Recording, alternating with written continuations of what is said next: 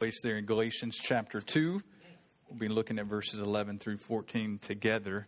And if you'll take out those notes that are found in the weekly bulletin, they're going to aid us in our time this morning as we study equality in the gospel. That's our study's title this morning. We began several weeks ago in Galatians 1 as we begin to look at a different gospel. And Paul is writing to a variety of churches, at least four that come to mind. They're in the area of Galatia. It's not necessarily a city, but a region. And so he's writing to these churches and he's communicating to them his astonishment that they are turning away to a different gospel, which is no gospel whatsoever. And what's on debate here, or being debated, is Paul's authority and Paul's apostleship. And so he's spending, and he will spend, chapters 1 and 2 unpacking personally who he is and why he has the right to be able to speak for God. And that's exactly what he has been trying to do, as he's communicating the support that he had received from the children of God, the church of God, even there, and where he's writing from and who he's writing to, the simplicity of the gospel that we studied several weeks ago, and their desertion of that gospel to go back to a law-based works righteousness. And so Paul begins to bring caution and a concern there to them of the seriousness of his message, and that there is no gospel, and that those who would share another gospel would be accursed. It would be devoted to destruction. And so then Paul then begins to communicate that this aim is to be pleasing to God. It's not that he received it from man. It was not man's idea. It's not Paul's words. It's not even of him or from him. It just came from God. And so that he desires the approval of God and not the approval of man. And he communicates there in chapter 1 that ultimately if he'd been desiring to please man, he wouldn't be a servant of Christ and receive the beatings and the punishment that he had received. But his aim is to be pleasing to God. The origin is not from man, so that's alluded to earlier. It's not a result of man's thinking. It wasn't received by man's teaching. And Paul makes it clear, even as he moves toward the end of chapter 1, that he didn't receive this from man originally, and he didn't go up to Jerusalem to be taught this. He only spent 15 days after the first 3 years of being a believer. And the only apostle that he had saw was the apostle Peter at that time. And that ultimately the good news of the gospel begins with God himself. That God's the one who had revealed this to Paul. And then Paul uses then the argument of this being his own testimony, that he was a Judaizer, talked about his life before Christ, and then Paul's encounter with Christ on his road to Damascus. And then Paul's purpose in Christ after that, how he followed the Lord and not sought to just have a ministry even to the Jews, because that's not the ministry he'd received from Christ, but a ministry to the Gentiles. And so then Paul says, well, the argument then can move. Well, that's why your argument's wrong, Paul. You should have gotten commendation from your Jewish brothers, the other apostles. And then Paul then moves in chapter 2, verses 1 through 10, to be able to communicate that, and that he did go up to Jerusalem after 17 years of ministry. 17, it says, in 14 years after, in verse 1, that he went up to Jerusalem with Barnabas, taking Titus along with him also. And then that time of 17 years and finally making his way to Jerusalem, his goal was to ensure clarification surrounding and support of the gospel. He wanted to make sure that not that he didn't know for 17 years what gospel he was preaching or that he might be wrong. The clarification and support he was looking for was surrounding the gospel in this. There's so many people who are dogging my steps and completely trying to undermine my teaching, especially the Judaizers. Will you, being the Jerusalem church, support me and stand with me? Will you give me the right hand of fellowship and commend the gospel that I'm teaching? Meaning, are you going to be strong against Judaism? Are you going to be strong against legalism? And it wasn't for clarity in his gospel, even though he says that he didn't desire to run in vain or had not run in vain. It's simply saying that when the word gets to Jerusalem church, are they going to stand with him? And I believe Galatians chapter 2, 1 through 10 is basically a description of what was taking place in Acts chapter 15.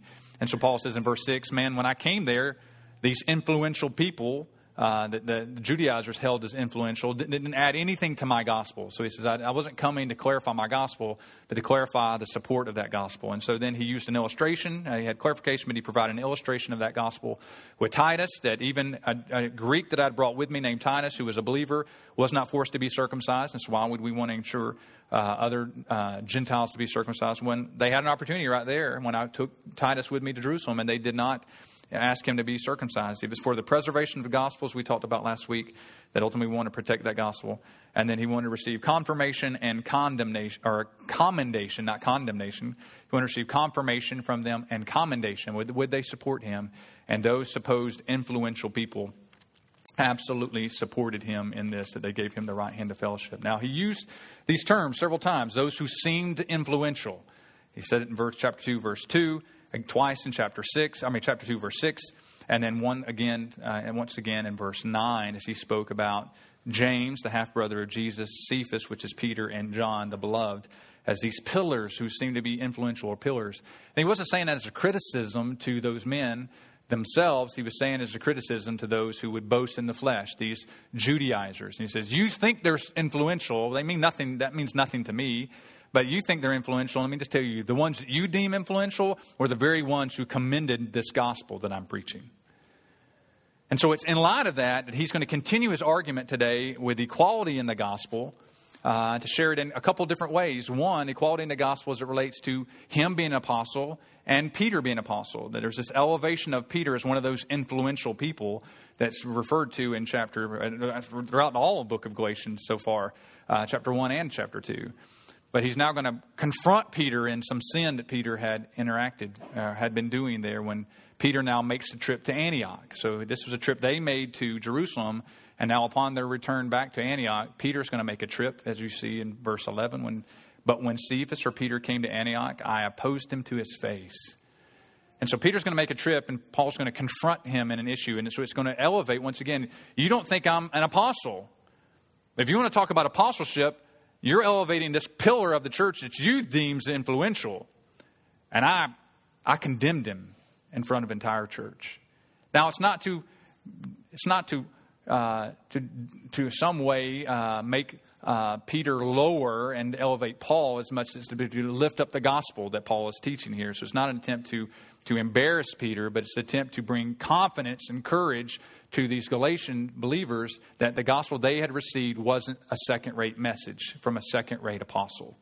Right? So I want to be careful here. And then we also say, as we talked this right from the beginning, since you're seeing equality in the gospel here, the condemnation that's going to be given to Peter doesn't mean Peter's not a believer. We're talking Paul's a believer, Peter's a believer, but yet in the context of believing the gospel and believing the right gospel, sometimes our conduct may not be in keeping with that gospel, and this is what we're talking about. So by no means I want to communicate, or maybe not, you not hear well what I'm trying to communicate, and that is Peter at no point is a pagan or has lost his salvation. It's simply that Peter's conduct was not in keeping with the gospel. So we first want to talk about that from a personal level, from apostle to apostle. But then we want to talk about it from a corporate level, from believers to believers, and how there was an attempt then to bring a division between the Jews and the Greeks as we look at this particular passage. So let's look at equality in the gospel. Beginning in verse 11, you see Paul's confrontation with Peter. Paul is going to have a confrontation with Peter. Once again, the argument here as we look at chapters 1 and 2 is personally. If you're going to undermine Paul's gospel, then you have to undermine the teacher. You got to undermine Paul. And so Paul's bringing out personal challenges and personal support for his apostleship, his authority. And in that Paul himself is going to attack one of those who, or attack the character of one of those who's going to be seen as a pillar, seen as someone who's influential.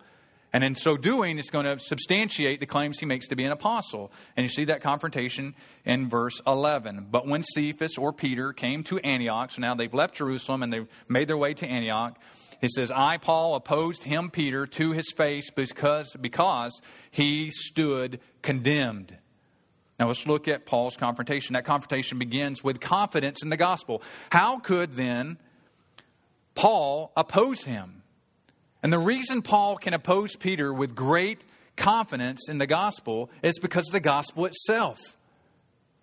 As you'll see later on in verse, what verse is that? In verse 14, he says, but when I saw that their conduct was not in step with the truth of the gospel. And so Paul's confidence that he could be able to challenge others, even challenge the mighty Peter, right? The one his declaration of Christ being the Messiah, the anointed one, and that's where the church was going to be built, not upon Peter, but upon Peter's declaration of Jesus being the Messiah, who's elevated by so many in the church. He says, how could then Paul have such confidence to rebuke and to confront Peter? Or how could you as a church member feel confidence to be able to rebuke someone else who you feel like has such authority and has great stature within the Christian community? You know how you could have confidence to do so? Because you have confidence in the gospel. Confidence in the gospel. And Paul had that. He had confidence in this gospel because why? his conduct, Peter's conduct, was not, it was in step with or in unison with the truth of the gospel. So Paul's confrontation with Peter was, number one, as a result of confidence in the gospel. But number two, is for clarity of the gospel. For clarity in the gospel. So this whole debate now, as you're going to continue to see, and you've already begun to see it rise up, and you're going to continue to see it get stronger and stronger and stronger, was this debate with the Judaizers, those who are trying to convert all people to Judaism. This legalistic rules to be kept with, which the Bible would say the whole purpose of the law was to show us that we're sinful and that every man's mouth may be stopped and be sinful and be guilty before God.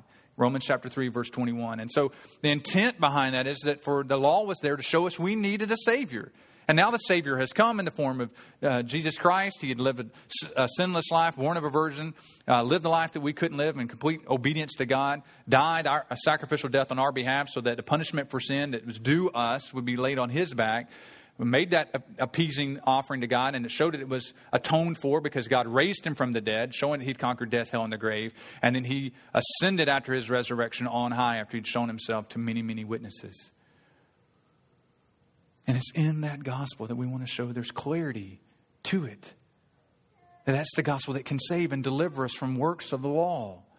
That those works of the law were never an attempt for righteousness to earn or merit ourselves, but to show us we needed a Savior that could do those things that we could not do ourselves, and to make payment for the sins that we have committed. And so the Judaizers come in and say, yeah, we embrace Jesus as as the Messiah. But really what they were undermining was the sacrificial work of Jesus. You needed Jesus and something else. And this is where Paul was zealous for those things. He'd say, no, that's not true. It's a different gospel. It's not true. And we have to stay consistent with that. And so I have confidence in this gospel. And as a result of that confidence, as it spoke of in the previous verses, verse 5, he says, so then we did not yield in submission even for a moment so that the truth of the gospel might be preserved for you. Verse 5. Paul's attempting to clarify this gospel. And so when Peter's conduct wasn't in step with the gospel, it says in verse 1, I opposed him to his face because he stood condemned. Now, the confidence he can have to oppose somebody to their face, to resist them. Now, this opposing, this confidence he can have is a reaction. That somebody would come against you with some kind of attack. And he says, no, I'm not going to back down. You bow up and you look them face to face, eye to eye. It's just kind of the picture where you'd see those who are weighing in for a fight. If it's a boxing competition and you'll see, and there's always a picture there where they're standing nose to nose, looking at one another. This is the picture you see that Paul says, this confidence I have in this gospel and the clarity for the gospel, I'm going to oppose him. He's the one who's living out of step with the gospel, but the gospel is important. There needs to be clarity there, and so I'm going to oppose him. I'm going to stand to him face to face because why? Peter stands condemned. Now, what's this condemnation that's taking place there? How is Peter condemned? And that's where our second point there that we see is Paul's confrontation with Peter demonstrates Paul's condemnation of Peter. That Peter stood condemned. Ultimately, Peter was not walking in light of the gospel. And so where does this condemnation come from? Whether it was condemnation that Peter himself knew that he wasn't living the way he's supposed to live, whether or not it was the Gentiles that were there were condemning him, whether a variety of other things might be happening, where this condemnation comes. It's not specifically said, but he stood condemned in light of the gospel. And so why did he stand condemned? Well, first let's look at the expectations of the gospel. There are expectations of the gospel. And you see that in verse 12, it begins to map out that expectation. And so when Peter had come to Antioch, he was opposed because he stood condemned, and then it begins to unpack how this happened and why he was condemned. For before certain men came from James, so there's some certain people came from James. It's going to tell us who they are in just a moment. He, Peter, was eating with the Gentiles. But when he came, he drew back. Well, when they came, these people that came supposedly from James, when they came, he drew back and separated himself, fearing the circumcision party. And the rest of the Jews acted hypocritically along with him, so that even Barnabas was led astray by their hypocrisy. So the condemnation here is hypocrisy of some sense. And a hypocritical attitude that begins to trickle down to influence other people to act the same way. Well, so why the hypocrisy there, Peter? Well, you begin to see there's some people who came from James. Now, Once again, you're going to see throughout this whole time, you're beginning to pick up this theme that they want to name drop, right? These Judaizers want to name drop. Well, hey, you're not like the other pillars, those influential people. James, the half-brother Jesus, Cephas or Peter, you're not like him. John, the beloved, you're not like these other apostles, these real pillars. You're just kind of Johnny-come-lately to the scene, and you think you're somebody preaching these things. And so they try to use that argument. And so even here, they're dropping James's name for certain men came from James.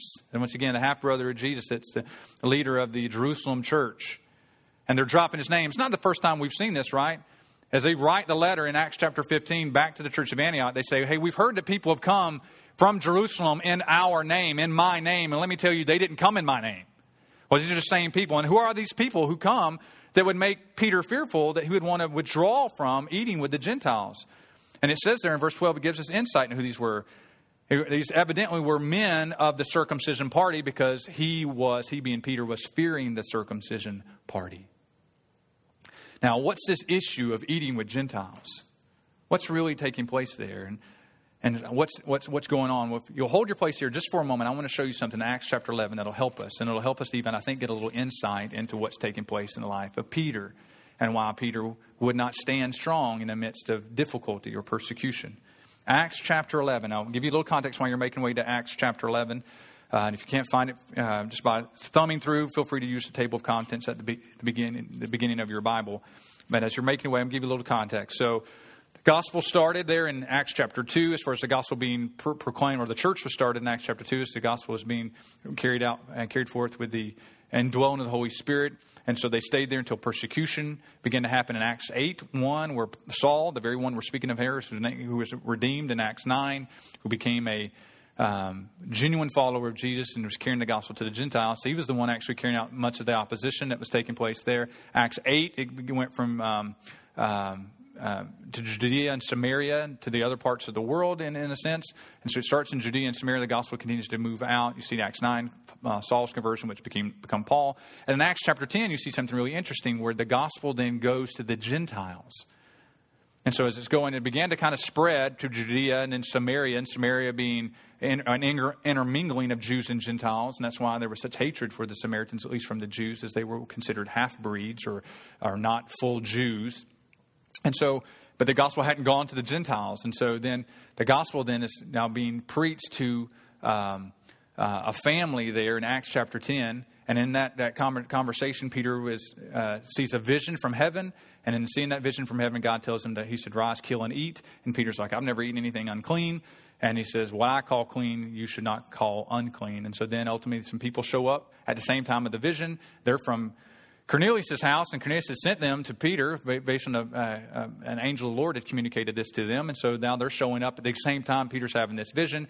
And then these Gentiles come in and they stay with Peter at this house, the tanner's house there. And so they spend the night with him and they eat with him. And so then he travels to their house and he preaches the gospel to them. And then the Holy Spirit's granted to them. They're saved. You see the first Gentiles now receiving the Holy Spirit. And as a result of that, then they baptize them. And then the word gets back to Jerusalem. Gentiles have received the gospel. And so now Peter has to answer to the church, the Jerusalem church. And that's where you pick up in Acts chapter 11. Now the apostles, Acts 11 verse 1. Now the apostles and brothers who were throughout Judea heard that the Gentiles also had received the word of God. So when Peter went up to Jerusalem, the circumcision party, there they are again, criticized him saying, you went to the uncircumcised men and ate with them? Now there it is, eating with them. You ate with them. Now what's the big deal? What's going on there? And you got to begin to know a little bit of Jewish history, and you got to know a little bit about the laws from the Old Testament. There were strict dietary laws that would go into being a Jew, a separation. And the intent behind even some of the things, why would God do all that? What's up with this? And why would God put all these weird kind of regulations on them? Part of the reasons was, in a simplistic manner, was if you don't eat the same things, you're asked to eat different things than the world as a whole, it's going to separate you from them. Many of us have appetites, and man, we're real finicky in what we eat. And so it's one of the many, many ways God chose to separate his people from other people. and says, I'm going to give them strict dietary laws so that would aid in the prevention and the prohibition of their intermingling with other races. Protect that. Right? So if you go and you begin to get used to your way of doing things, then you begin to go outside of that, and all of a sudden you go, man, I don't know if I could go on this mission trip. Right? If you've ever done much travel overseas, some really unusual things will be put before you. And because you're not used to those things, you go, I think I brought some Slim Jims with me in the suitcase.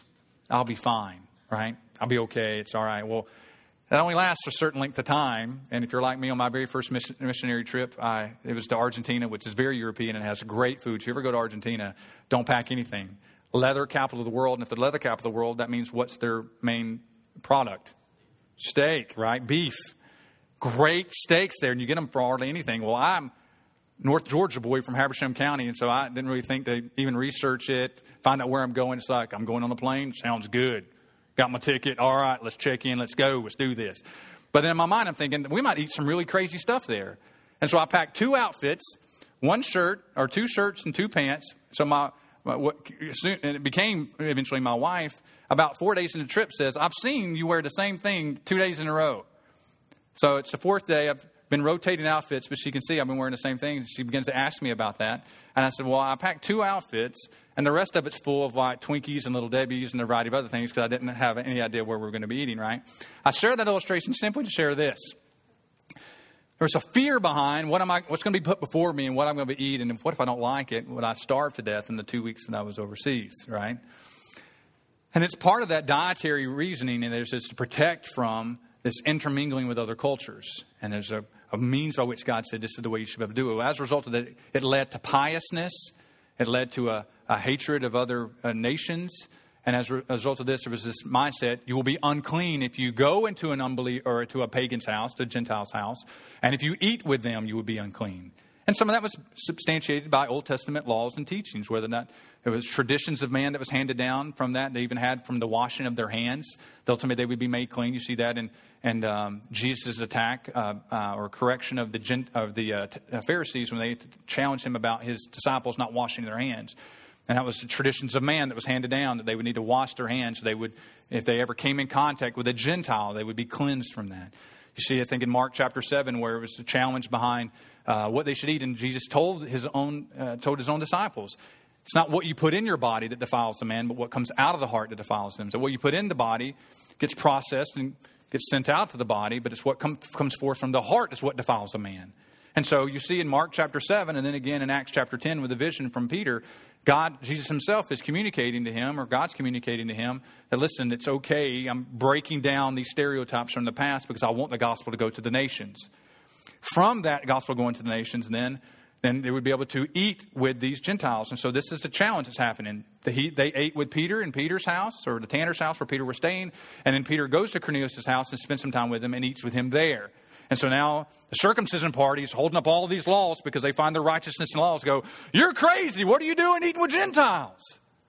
And Acts chapter 11 is the remainder of the time where Peter shares the testimony of the Spirit of God, the Word of God being shared, the gospel being shared, and the Spirit of God being granted to them. And as a result of that, that's what happens. So then if you fast forward to Acts 15, where then Paul shows up with Barnabas and Titus, and he uses the testimony of Peter to help continue to undermine the same circumcision party that's been dogging the steps of the gospel all along the way. Tracking with me? I know it's a lot of history, but you're with me. If you're with me, nod your head. All right. 25% of us are with me. That's good. All right. So maybe the rest of you guys can plug in as we go. So what are these expectations of the gospel then?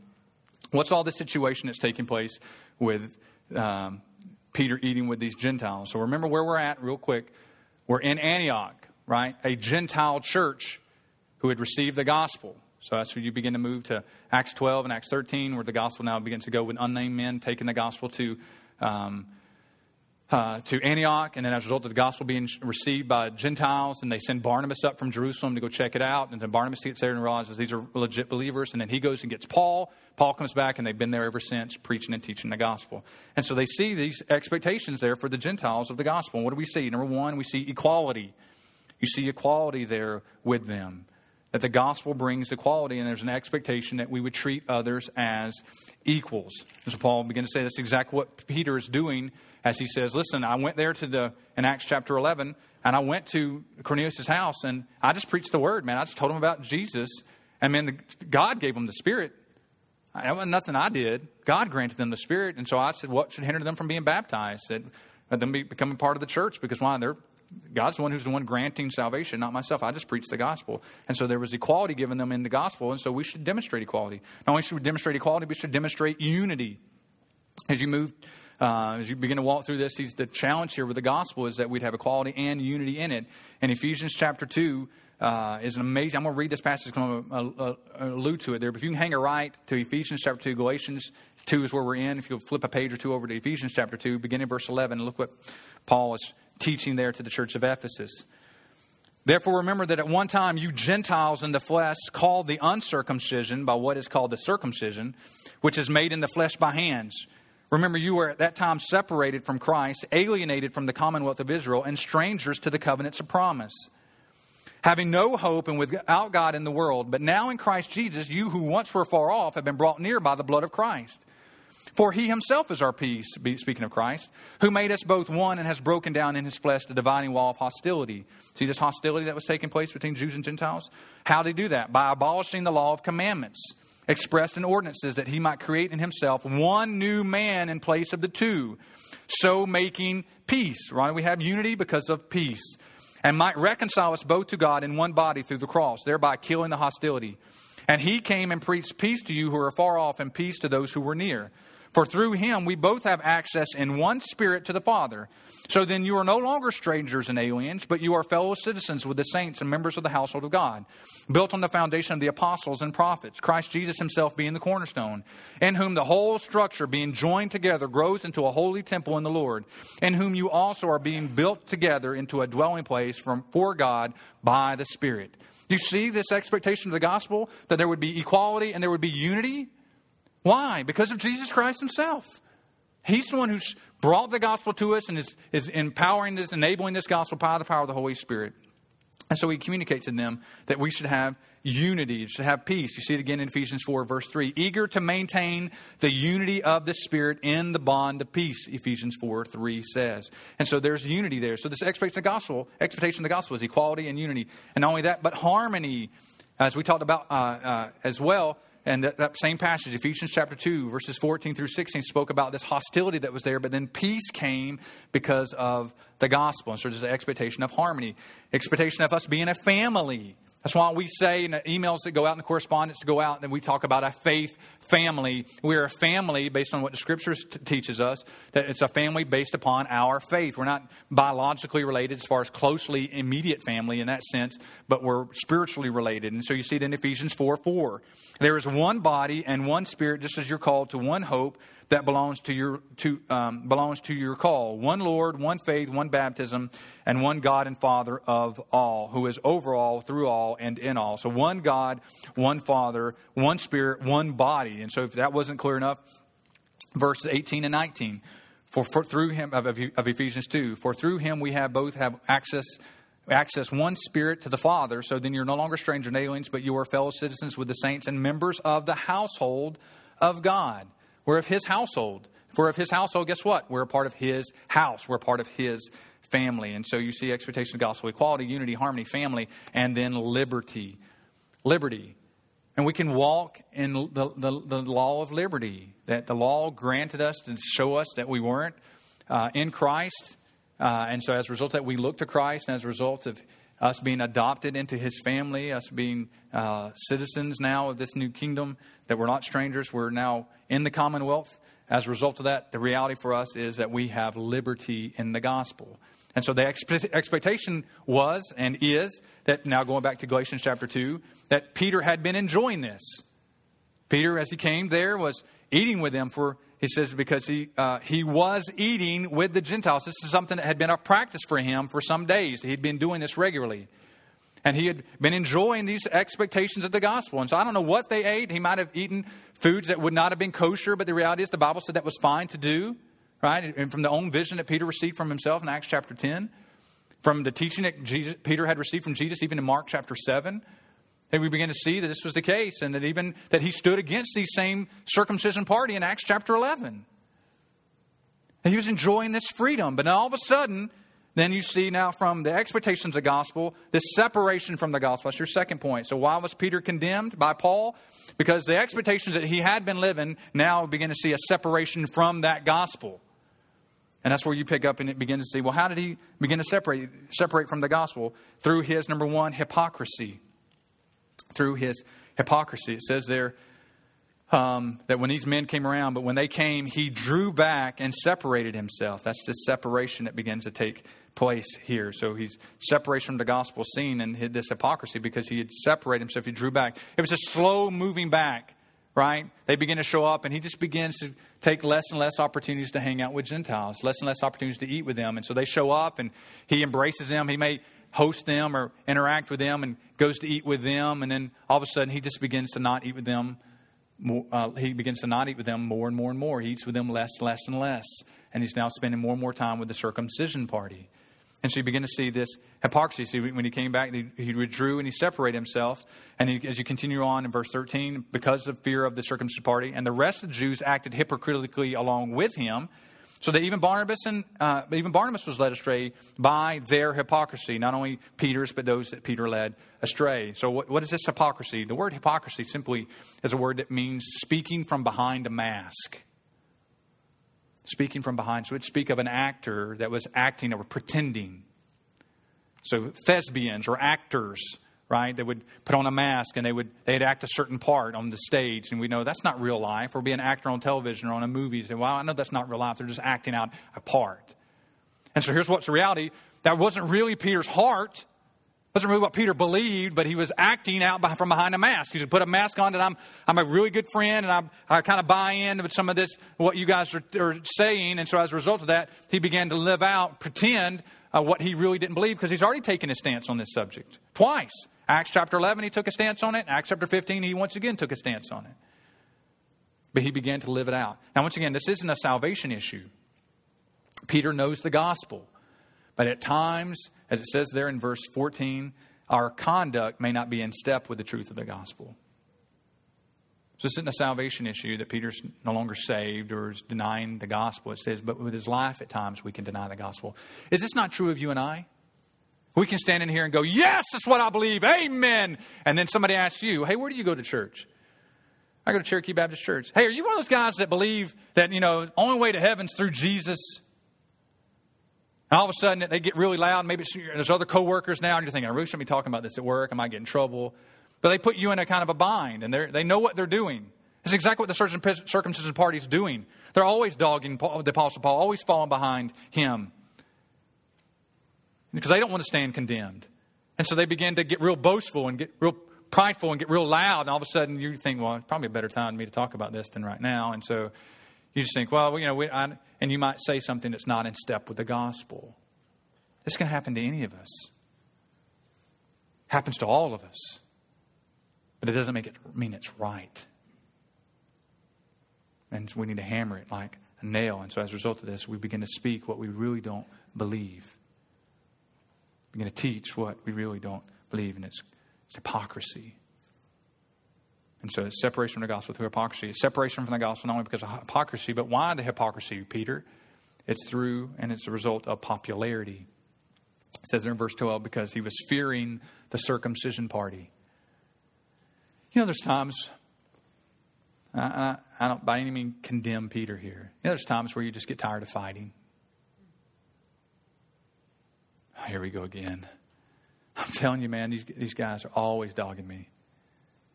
I dealt with them in Acts 11. And then I'm in Jerusalem, minding my own business. Here comes Paul. We got to have this powwow again about the circumcision party. And so they asked me what I think. And now I've got to stand up and say this. And I don't know Peter's his disposition and kind of how he's wired. But he may not be one that likes to continue to fight things all the time. And other guys are okay with confrontation. It might just wear him out, make him nervous or something. I don't know. But the reality is that here Peter is, man, here it comes again. And I want at some point he's just like, man, I just want to be liked by people. I'm tired of always like in the middle of some kind of controversy. Can I be honest with you? I feel that way sometimes as a pastor. Right? I'm not even looking for something. And all of a sudden, man, I'm in the middle of some kind of controversy again. It's like, can I just mind my own business? No, I can't. Why? Because it's about the gospel. our aim, as we've already talked about in Galatians chapter 1, is to be pleasing to God. Desired approval of God rather than approval of man. And God has put us up against this world. He's designed it this way. So why? We'd be shining lights in this dark world. We'd be light and salt. And so we can't hide. But fearing the circumcision party, maybe he just got to the point where he's like, man, I'm just tired of fighting. I just want there to be peace and harmony. Guess what? There can't be peace and harmony where the gospel isn't displayed. And that's why Paul addresses it. Calls him out on that. Separation from the gospel because of popularity. And then why separation from the gospel? Because of disunity. Disunity. And it says because of that hypocrisy, then in verse 13, and the rest of the Jews that were there acted hypocritically along with him. So he influenced others. And so his hypocrisy began to have an influence on others, so that, purposeful statement, even Barnabas. Now, who's Barnabas?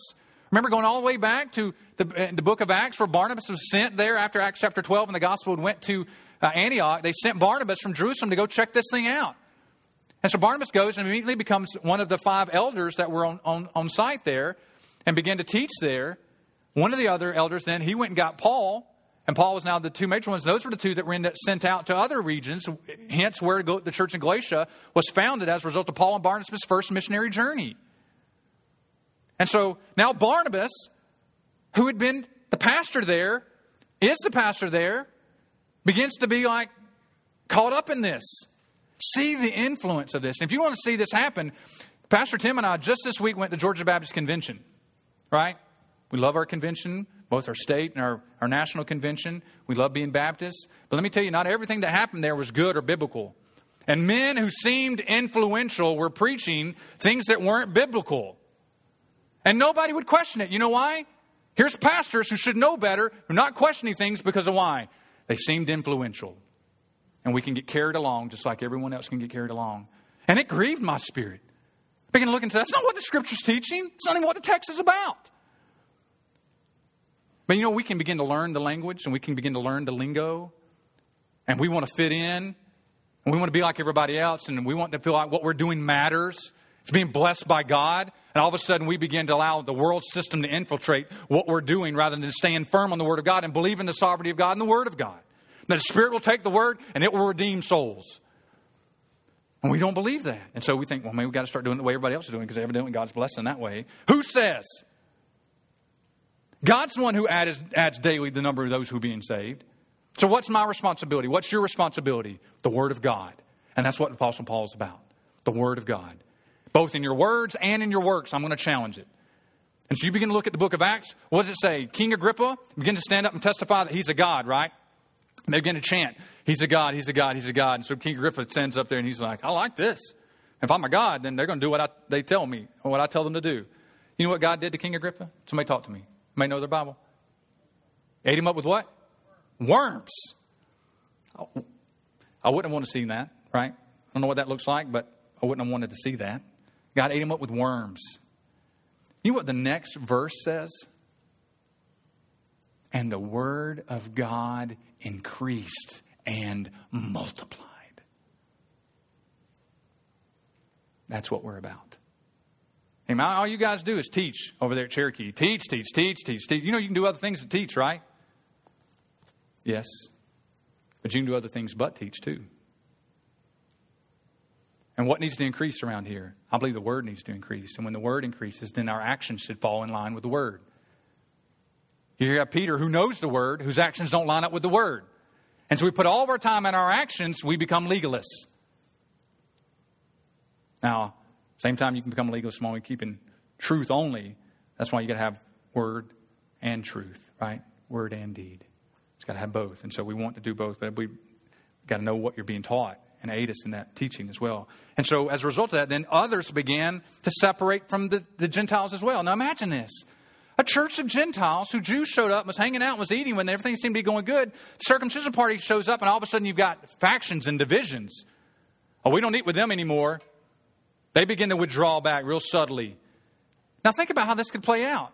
They're going to have their own love feast. They're going to have their own Lord's Supper. We're going to have our own Lord's Supper. But we're unified. There's equality here. There's unity. There's harmony. We're a family. We're all about liberty. We're just not going to eat with you. See how that's not in step with the gospel? And Peter is opposed now to the gospel because of his conduct. And Paul uses this as an opportunity to correct Peter. That's our third point. Paul's correction of Peter. You see Paul's confrontation of Peter, Paul's condemnation of Peter, and now Paul's correction of Peter. Well, is Paul doing this just to make a name for himself? I don't think so. I think Paul realized how big a situation this was. Remember, they just came from a debate where he went down and asked, will y'all support me? Will y'all support Barnabas and I when we go teach this? So this is fresh on his mind. He knew what was at stake. We can't compromise in this way. We can't compromise in this way.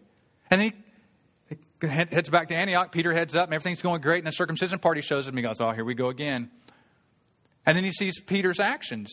And he says, no, we got to squelch this. Remember, I want you to go back to chapter 2, verse 5. To them we did not yield in submission even for a moment, so that the truth of the gospel might be preserved for you. What's Paul's mindset then, Pastor?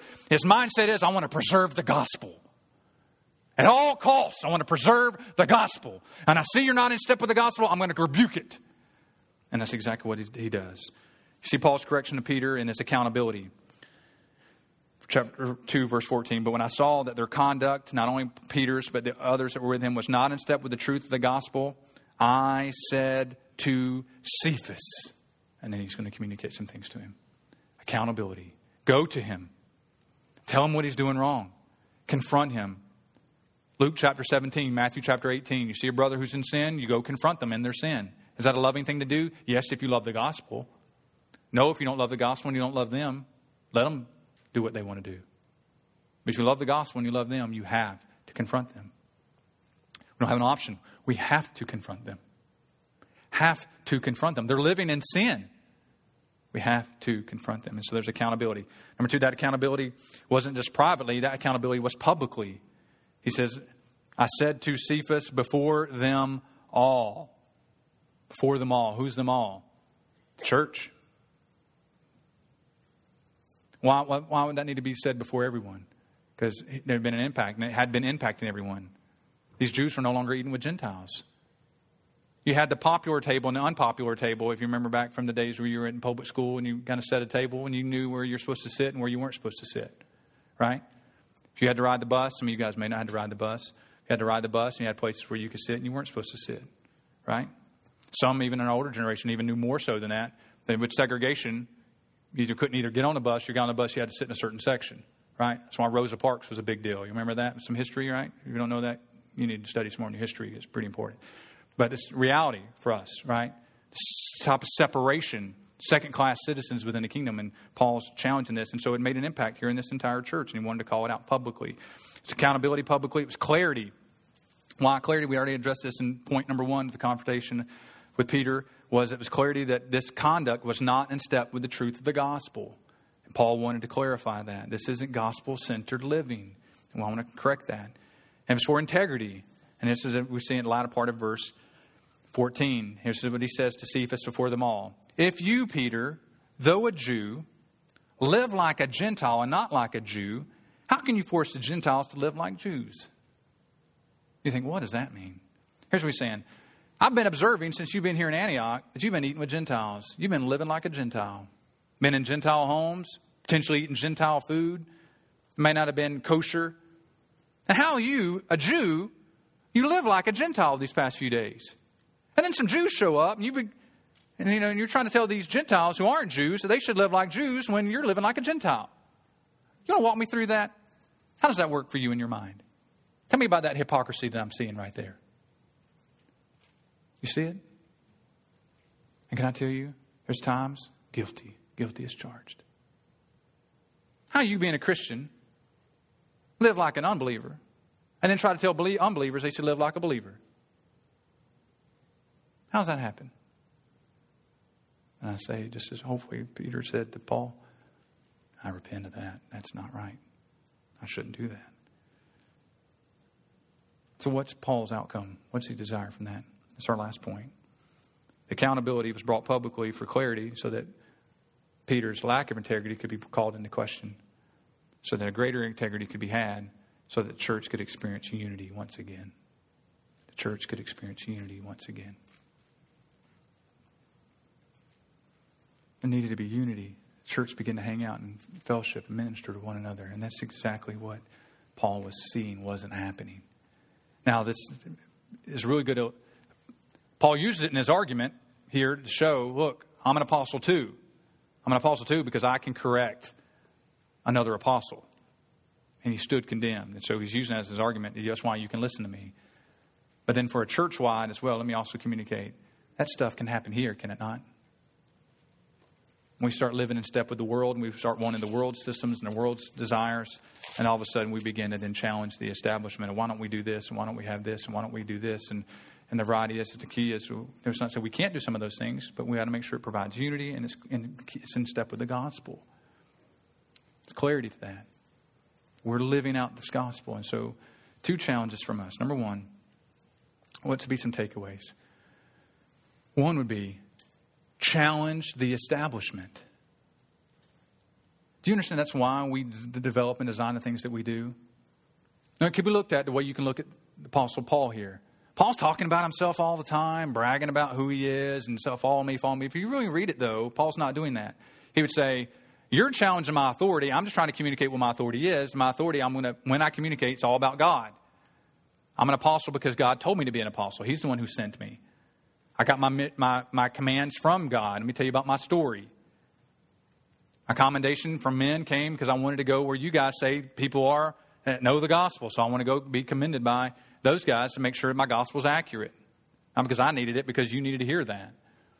We want to confront others because of the gospel. All along, you see, his desire is that this is what God's doing. God's the one who made me an apostle. God's the one who called me into the ministry. God's the one who's given me this ministry. God's the one who was glorified because of me. But that's not because of me. It's because of God's work in me. And you continue to see Paul navigating and teaching through that. And so the same way, sometimes people can say, well, man, it's all about you guys as preachers. And you've even organized how we do everything because of that. You preach a long message and then we have to then turn around the next week and talk about what you told us. But let me just give you our side where we sit and just tell you why we do that. You know why we do that? It's so that this type of stuff won't happen. You can critique what's being said. You can study it on your own. So that's why the bulletin information is designed where it is. You can begin to study and ask questions of the text. We're trying to help you to make sure you're Bereans and you study to see what thus says the Lord. Because if not, the sermons that we sat in, if we just got caught up in the emotionalism, even of our GBC, which we love, we just get caught up sometimes in emotionalism, we'll forget that what they're teaching isn't the Bible. That some of the things that are being said aren't accurate, aren't biblical. And that we need to stand against that. We stand for what the Bible teaches, not what man teaches. And so we encourage you. And so if you're using a reading plan, use it in some form or way. Not because we're wasting paper, killing trees, simply because of the fact that I want to make sure that you're being doers of the word and not forgetful hearers. So it's a protection for you, but also be a protection for me. If I'm my conduct's out of step with the gospel, I would encourage you to confront me, to correct Pastor Tim, correct anyone who stands behind the sacred desk, correct us. So one would be, and be engaged in what we're doing. We're doing it intentionally, purposefully, because why? We love the gospel and we love you. And it's through us growing that then the word of God, as it increases in us, will increase in others. And then men and women will be born again as a result of gospel proclamation going out from this place. Number 2, are we living like hypocrites? And I'm not condemning, I'm asking. Are we living like hypocrites? Are we wearing masks to the vast majority of our week, keeping and remaining quiet when we shouldn't? And though we being, I'm going to use it in a little bit different vernacular here, being believers, live like unbelievers, how are we going to then ask unbelievers to live like believers? I think the world would call that hypocrisy. I think the Bible would call that hypocrisy. And so the question for us is, are we being hypocritical and leading others to do the same? If so, this time of invitation is to implore us to repent of that. And so, number 1, are we studying to show ourselves workmen approved in the gospel? And just like good illustration before we pull it out of this text. Pastor Tim and I can make mistakes just like Peter did. So don't just follow us blindly. We can make mistakes. And that's why, even through the whole process of the Constitution abolished, we tried to bring you back to the text, bring you back to the text, bring you back to the text, bring you back to the text. But why are we finished 16 weeks to study this again? Haven't we studied this before? Because we want you to be brought back to the text. This is the only thing that matters. It's the only thing that's eternal besides our own souls. Heaven and earth will pass away, but not one word of God will pass away. We need to know it. And it is so easy to fall off a cliff. Easy. That I could begin to teach other things and you might not even catch it at first. I might not even catch it at first. So our goal is to make sure that we're studying to show ourselves approved. And second, are we living hypocritically? Because I don't want there to be disunity and disharmony. We're not living as a family here. And the only thing that will keep this many people a family is that we all know the book, the one that the book's about, the Savior. We know the Savior. Let's pray together. Father, thank you.